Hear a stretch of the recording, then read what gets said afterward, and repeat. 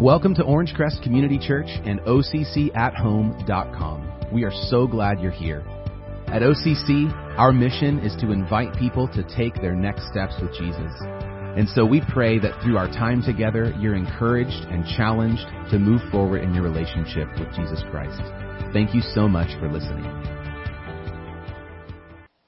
Welcome to Orange Crest Community Church. My name is Josh Delarosa. I'm the senior pastor here at OCC, and we are in week 2 of this series of messages that we launched last week on Easter Sunday. It's called The Difference, and on Easter, we celebrated the pinnacle event that is really the foundation of the whole Christian faith. It's the resurrection of Jesus Christ. And so you have this occurring, and those disciples and many other followers were so convinced of the resurrection, and they just spent their whole entire life and future declaring the message of hope to others. The message is, hey, your sin can be forgiven through the sacrifice of Jesus, made possible through his blood that was shed on a cross. And then we have this promise that is available of eternal life that Jesus offers. So that's their message. Jesus offers forgiveness and a new life. And this whole conviction and this message really has caused Christ followers for centuries now to share this message with others. And it's just been passed on from generation to generation to generation. And it has made a huge, really undeniable difference in our world. You know, people didn't just come up with this assignment on their own to share this message. No one just came up with this story on a walk. Hey, we should start sharing this message. No, that's not how this started. The resurrected Jesus, he actually commissioned his followers with these words just before he ascended to heaven, where he is now. Look at these words from Acts 1:8. Acts is a book in the New Testament. It's the 5th book in the New Testament, which is the second division in the Bible. And it's a history book that we're going to be in as an anchor for this entire series that we're doing. And so the book of Acts traces the growth, the expansion, and the movement of the whole Christian faith. So look at Jesus' final commissioning words to his disciples in Acts 1:8. He tells his disciples, "But you will receive power when the Holy Spirit has come upon you, and you will be my witnesses in Jerusalem and in all Judea and Samaria," those are other regions, "and to the ends of the earth." Now, this wasn't a figure of speech. This wasn't just a metaphor, like you're going to be my witnesses and we're going worldwide.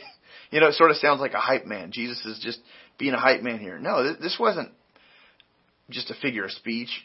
Sometimes people make these bold statements about themselves and their influence, but we don't really take them seriously. Like here's some examples of that. Like Jack Dawson in Titanic. I'm the king of the world, and he's this is metaphorical, clearly. Or young Simba in Lion King, where his father says, all of this that you see will be yours, Simba. These are fun stories.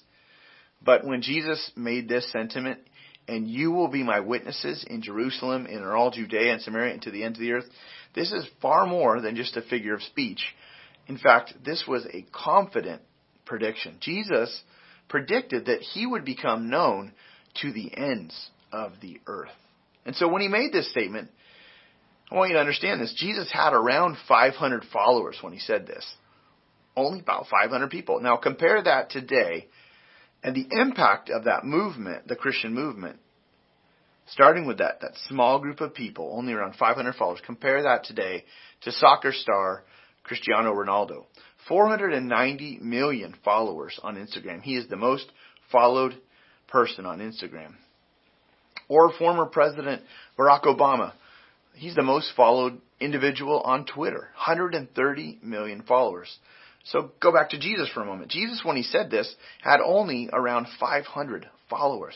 He had no land, he had no office, no political position, no formal military. How did this movement that he's talking about spread like wildfire the way it has and continue to spread and spread and spread with no sign of slowing down around the world? Even for us, Easter is this huge celebration. We celebrate the resurrection year after year since we planted this church in 2007. And the crowd that comes out gets larger and larger and larger each and every year. Actually, I want to show you a recap video of Easter Sunday at OCC. And so take a look at our services last weekend.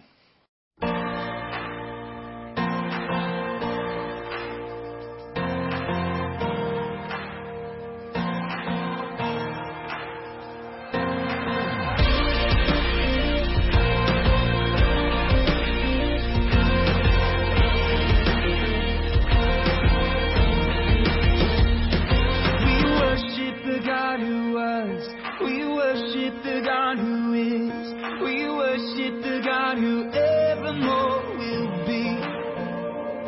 He opened the prison door. He parted the raging sea.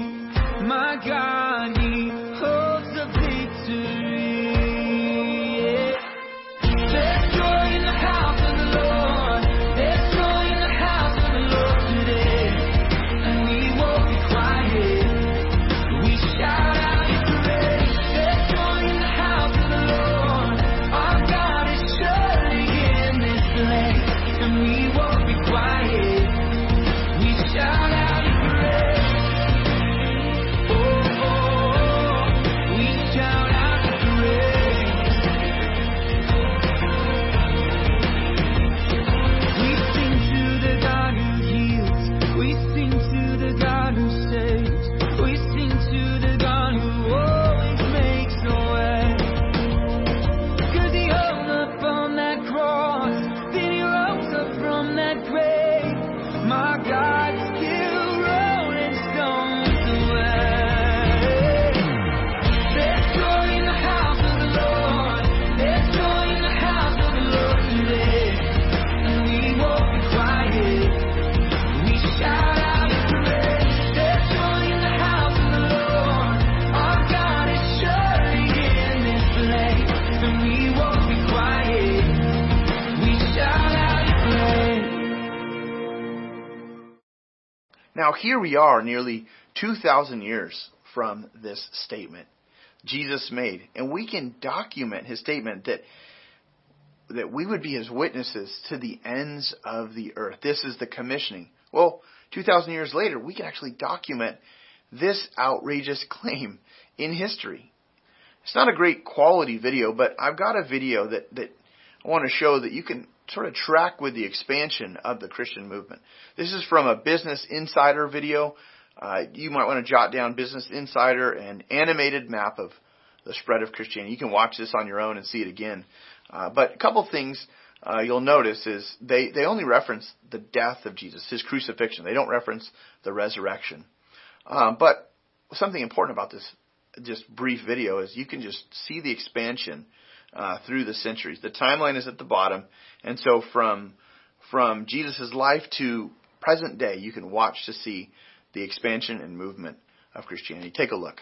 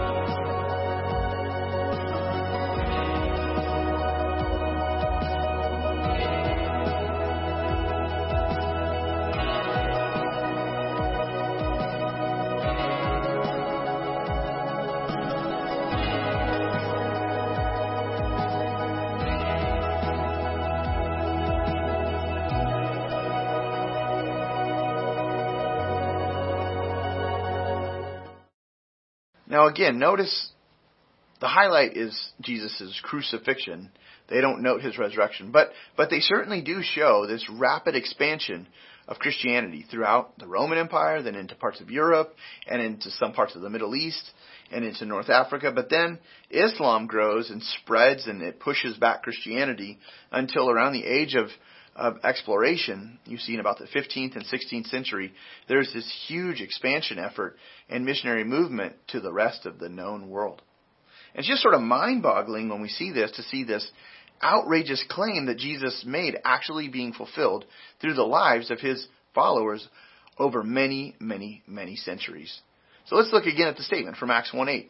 And you will be my witnesses, Jesus commissions them. He says, in Jerusalem, that's the city that they were in, and in all Judea and Samaria, those are the regions. Jerusalem is a city, the capital city in the Judean region. Samaria is the region right above it. And it says, and to the ends of the earth. So if Jesus was crucified and there's a little bit of a debate over this, either in AD 33 or AD 30. So if he was crucified in the early 30s, then by AD 50 or AD 47, the disciples had already covered the city of Jerusalem, the regions of Judea and Samaria with the gospel message. And so it took somewhere around 15 years approximately for the Christians, those earliest followers, to spread the message, to witness in the city of Jerusalem, Judea and Samaritan regions. It's pretty powerful to consider that. And as I mentioned, the book of Acts documents this spread of Christianity. In fact, chapters 1 through 12, the first 12 chapters of the book of Acts, the history book of the movement and the spread of Christianity and the earliest Christians, chapters 1 through 12 show the stories of the gospel impacting those three named regions, Jerusalem, Judea, and Samaria. So you get through those chapters to see that spread.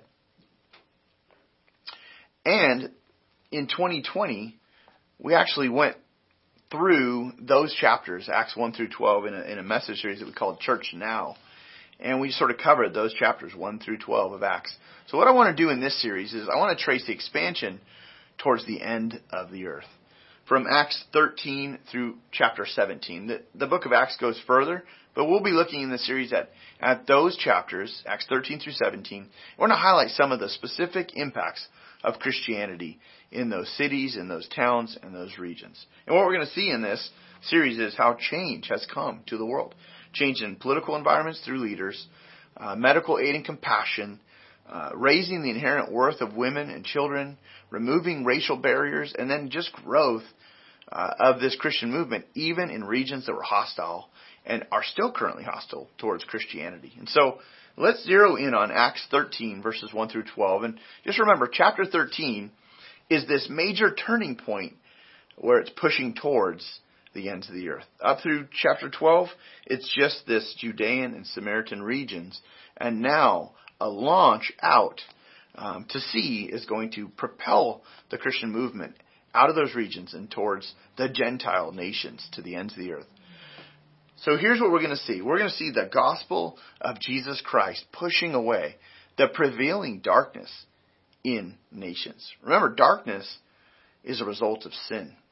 Darkness and the possibility for that is in every land, nation, region, city, because it resides. Sin is something that every human heart wrestles through. It's our default.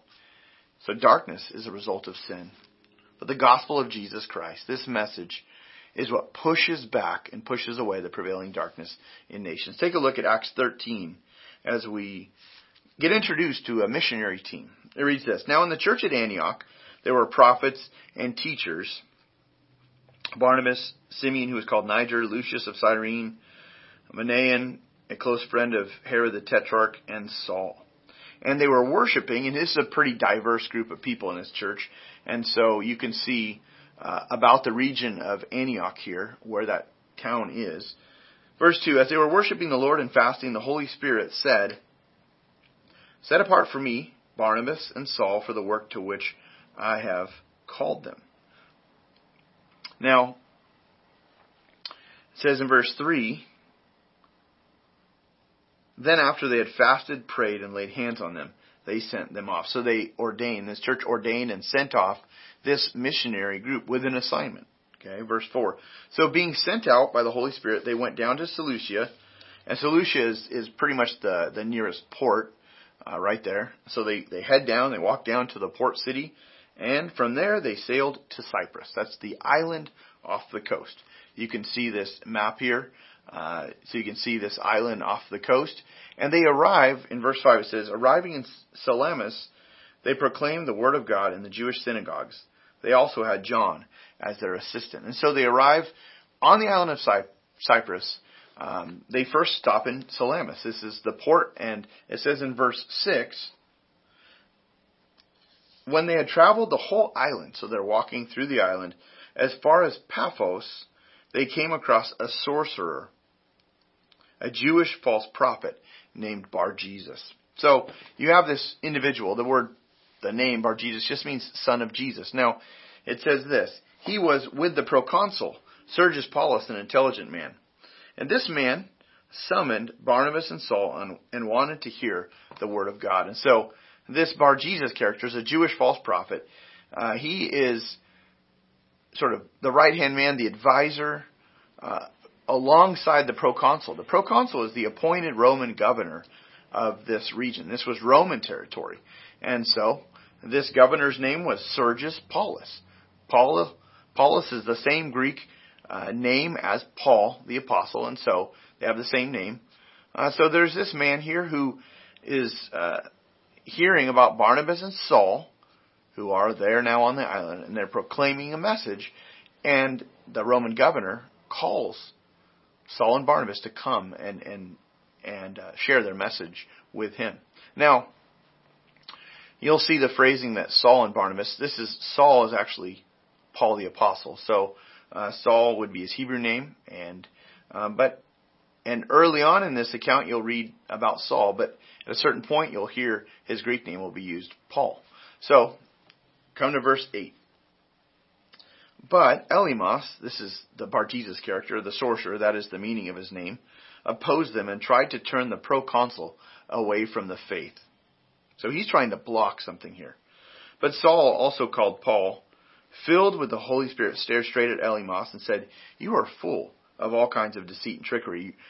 You son of the devil and enemy of all that is right. Won't you ever stop perverting the straight paths of the Lord? Now look, the Lord's hand is with you, or is against you. You are going to be blind and will not see the sun for a time."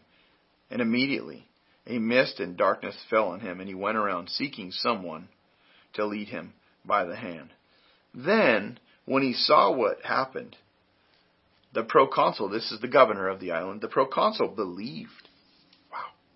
Because he was astonished at the teaching of the Lord. Such an interesting first stop. Cyprus is actually where Barnabas was born. This was actually Barnabas' hometown, so he's already known there. He already had some relationships right there in Cyprus. There's clearly a Jewish influence already there. But he and Paul are bringing this message about Jesus. God's Messiah has come. He's come to the earth. He died. He was buried, and he rose. And this was news to the island. So Cyprus itself, just to give you some context, Cyprus it's a tiny island. It's a tiny country. It's geographically small. It's larger than the state of Delaware, but smaller than the state of Connecticut. And you probably know those are tiny states. That's our 48th and 49th states as far as size. The 48th and 49th smallest states. So, of our U.S. states, these are tiny states. And so Cyprus is a fairly small island. And it's currently its own country, part of the European Union. A little over 1 million people live there. It's just below the country of Turkey on the map. So you've got Cyprus in the Mediterranean right there. Right above it is Turkey, just to sort of give you a reference point. Now I want to help you understand a little bit about the religions in those regions. So here's a chart currently showing the religions in Turkey. The top religion in Turkey, just to give you a reference point, you have 80 million Muslims to about 380,000 Christians in Turkey currently. Now, I have friends that serve as Christian missionaries in Turkey, spreading the message of Jesus in Turkey. They are clearly the small minority in the country of Turkey. So consider Turkey's religious breakdown. And then now I want you to look at this chart from Cyprus. The top religion in Cyprus, which, again, the island just below Turkey, right there in the middle of the Mediterranean, About 67% of the population identifies themselves as Christians, mostly as members of the Greek Orthodox Church. And this history and the impact of Christianity on the island of Cyprus is still a major part of that country. How do you explain that? How, after all of these years, do you still have this impact? If you were to go today to Cyprus on a tour, not only would you see all of these different beautiful churches, like take a look at some of these churches. There's a very, very old church built into the rocks in an area called Protaras. It's a much older church, okay, but you could see this hidden cave church. Or here's a beautiful Cyprus church. Again, a Christian church there on the island. Here's another one, a modern Christian church in Cyprus.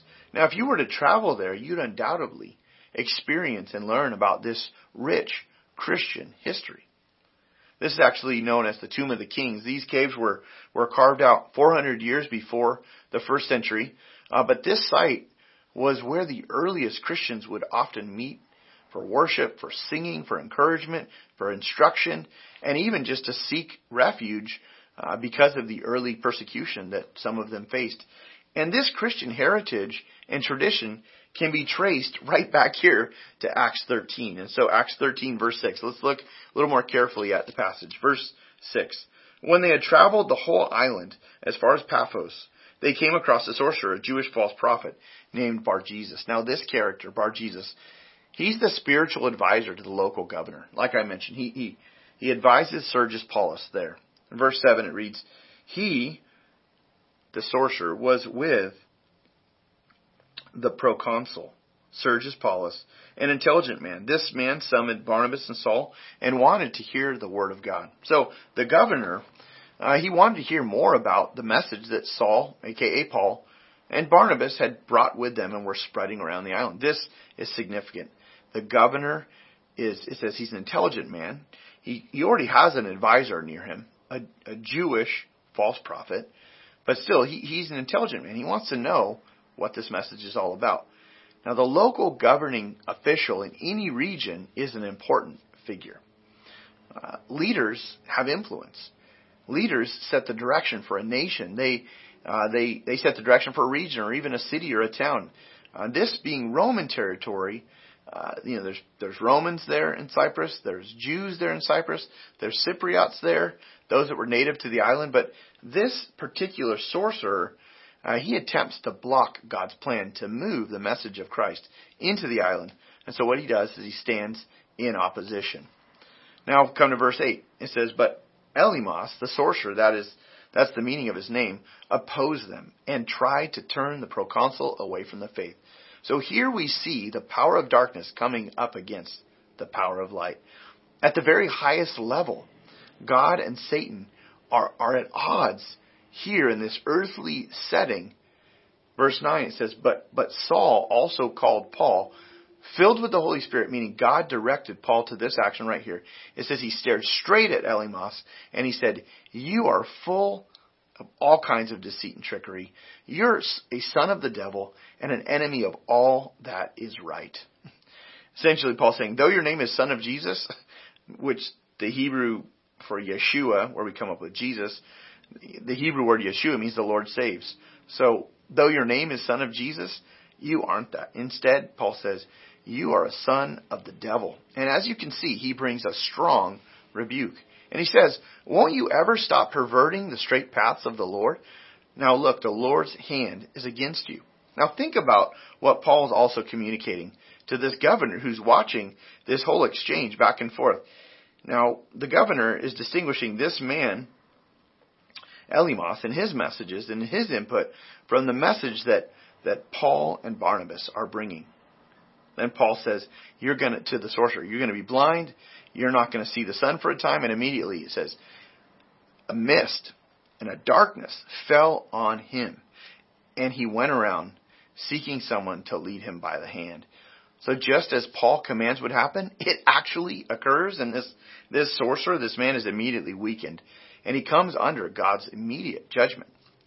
Now, I'm not sure if you've seen the film The Lord of the Rings, but I can't help but believe that this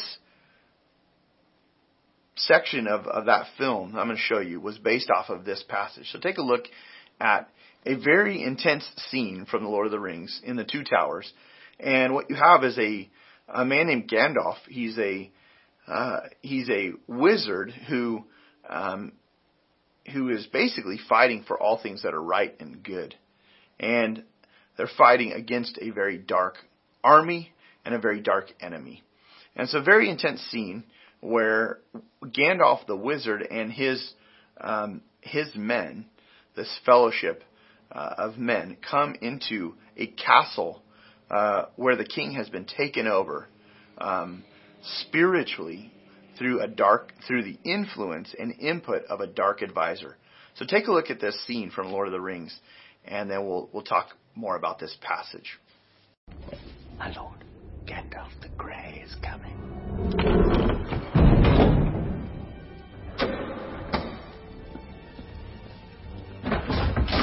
He's a herald of woe. The courtesy of your hall is somewhat lessened of late. Theoden King.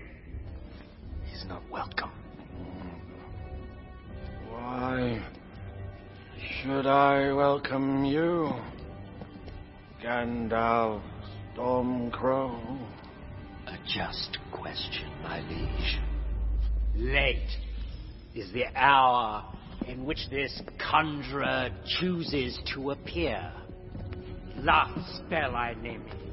Ill news is an ill guest. Be silent.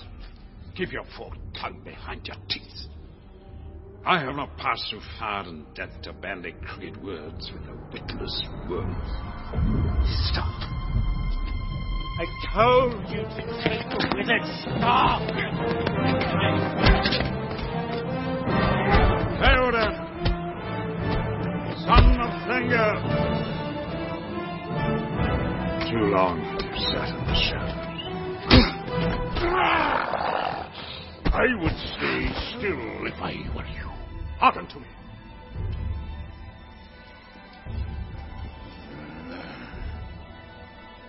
I release you from the spell.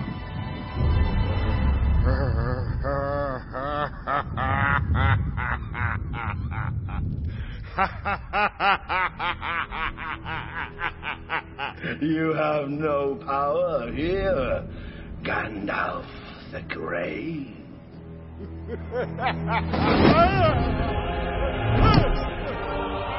I will draw you, Saruman, as poison is drawn from a wound.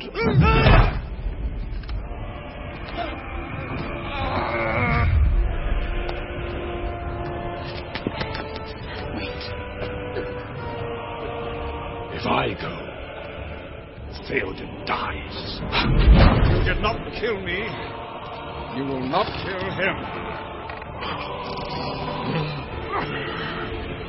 Rohan is mine. Be gone.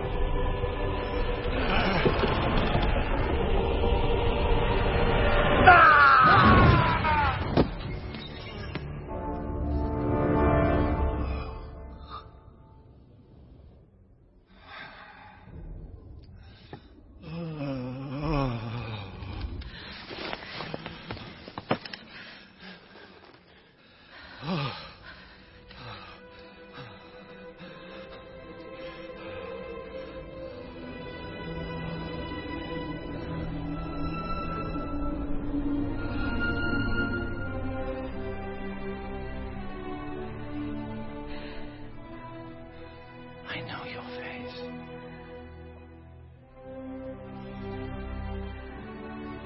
Eowyn.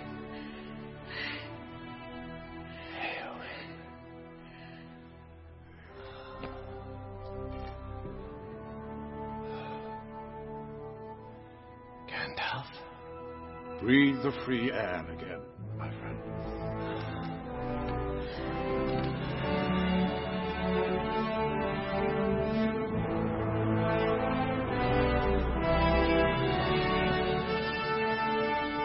Dark have been my dreams of late.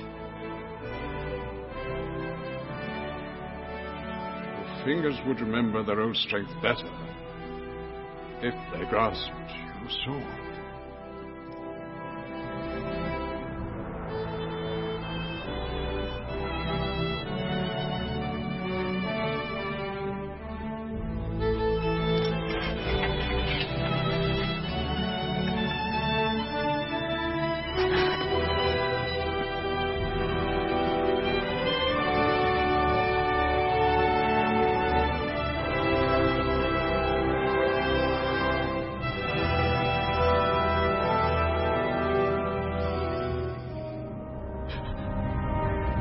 Well, that's a really intense scene. And in a very similar way, though, in that scene, you could see the power that this dark character, his name is Wormtongue, had as he was even channeling power from another evil character named Saruman, who had a spell on this king, Theoden.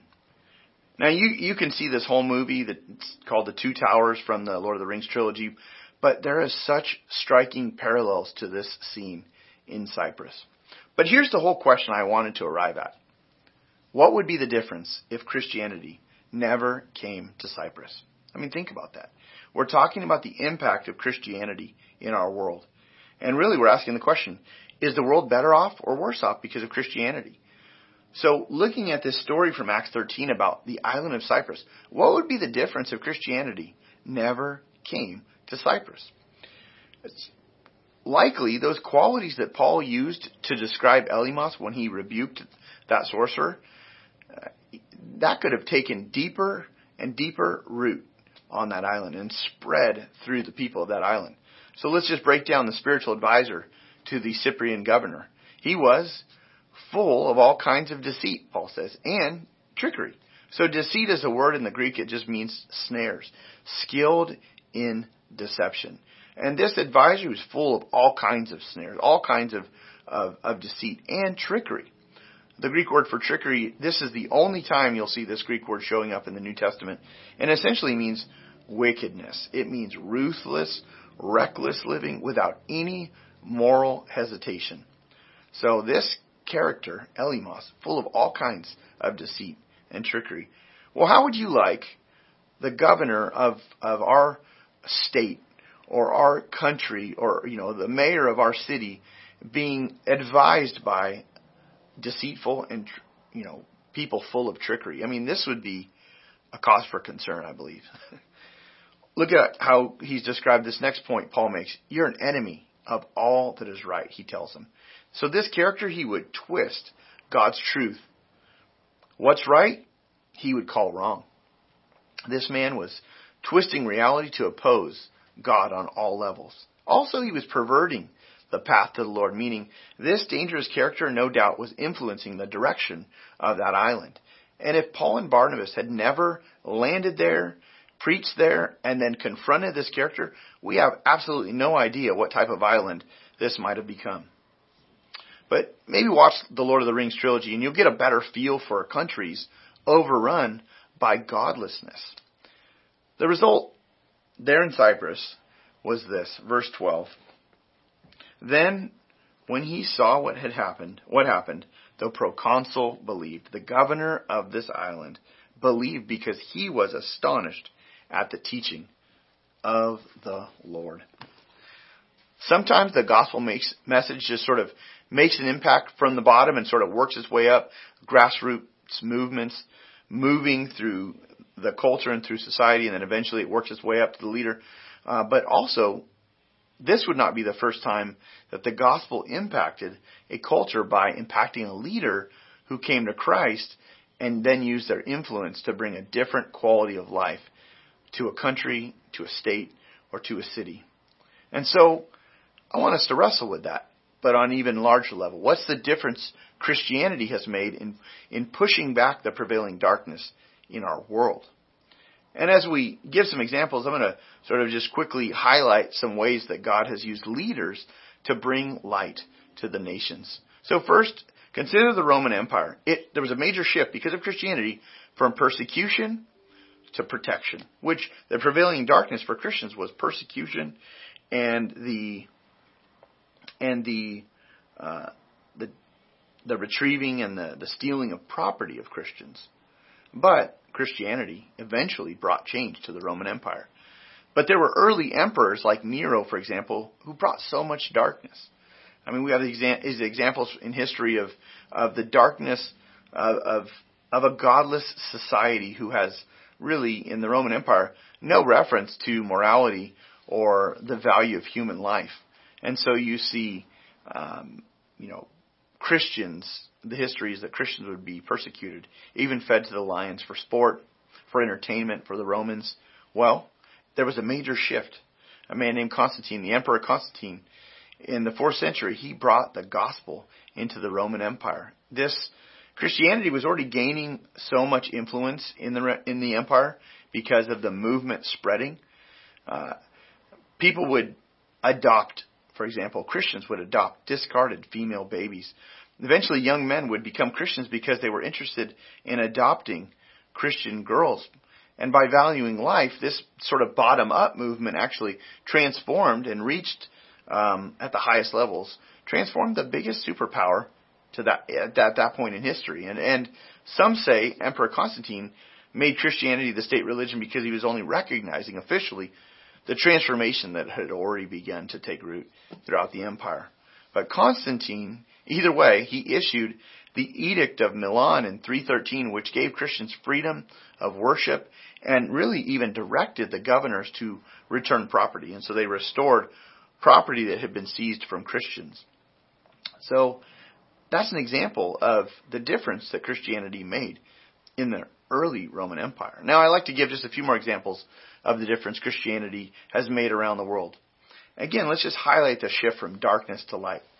These examples in no way are meant to pick on any one country or group, but simply to show there's an impact of the Christian movement as principles drawn from the Bible begin to take root and change culture. So in England, we can see and trace a shift from unlimited governing power to just government. An example of this is the Magna Carta. The word just means the Great Charter, signed in 1215 by King John of England and rebel barons. This document is often credited as democracy's sort of cornerstone. This was the first document to put in writing the principles that the king and the government was not above the law. This is a Christian idea based on the belief that though people have different roles to play in society, everybody is equal before God. Now, this is a stark contrast to ancient governments where kings were seen as deities who you couldn't question them as deities. And the kings had the highest value. And so this just brought order. And it allowed for a civilization to flourish.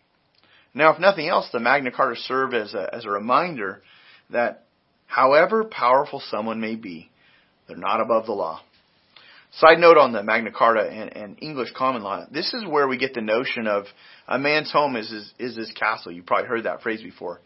That idea originated from this document, that when we're within our own homes, we're actually the sovereigns. It essentially makes the home the most basic unit of government. Another example from England is Alfred the Great. Alfred, he set up public schools, he reformed the military, and revised and expanded the law code. Later historians commented on Alfred's piety, his justice, his noble vision of a better future for his people.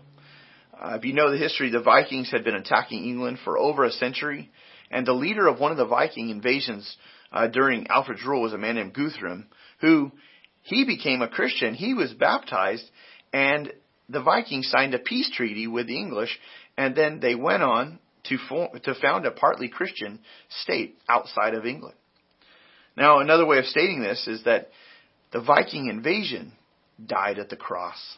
You see, Christ Jesus' death, burial, and resurrection has impacted the world. Resurrection power has changed our world. Another example of the darkness being pushed back occurred in India. From ritualistic sacrifice of widows to the preservation of life. In the 1800s and even before that, widows in India would be thrown or voluntarily jump onto the burning fire of their dead husband's body. This was a practice known as sati. And when the British took over, they eventually outlawed this practice. Whether voluntary or involuntary, this was a long-standing tradition that ended when the British took power, and it just raised the value of human life.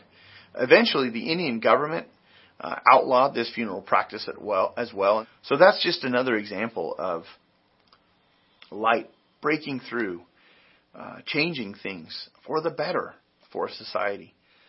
And that light is drawn from the principles of Scripture. Now, let's shift. In the UK, in the United Kingdom, really, the prevailing darkness was slavery to freedom. And so one character you can look into this yourself.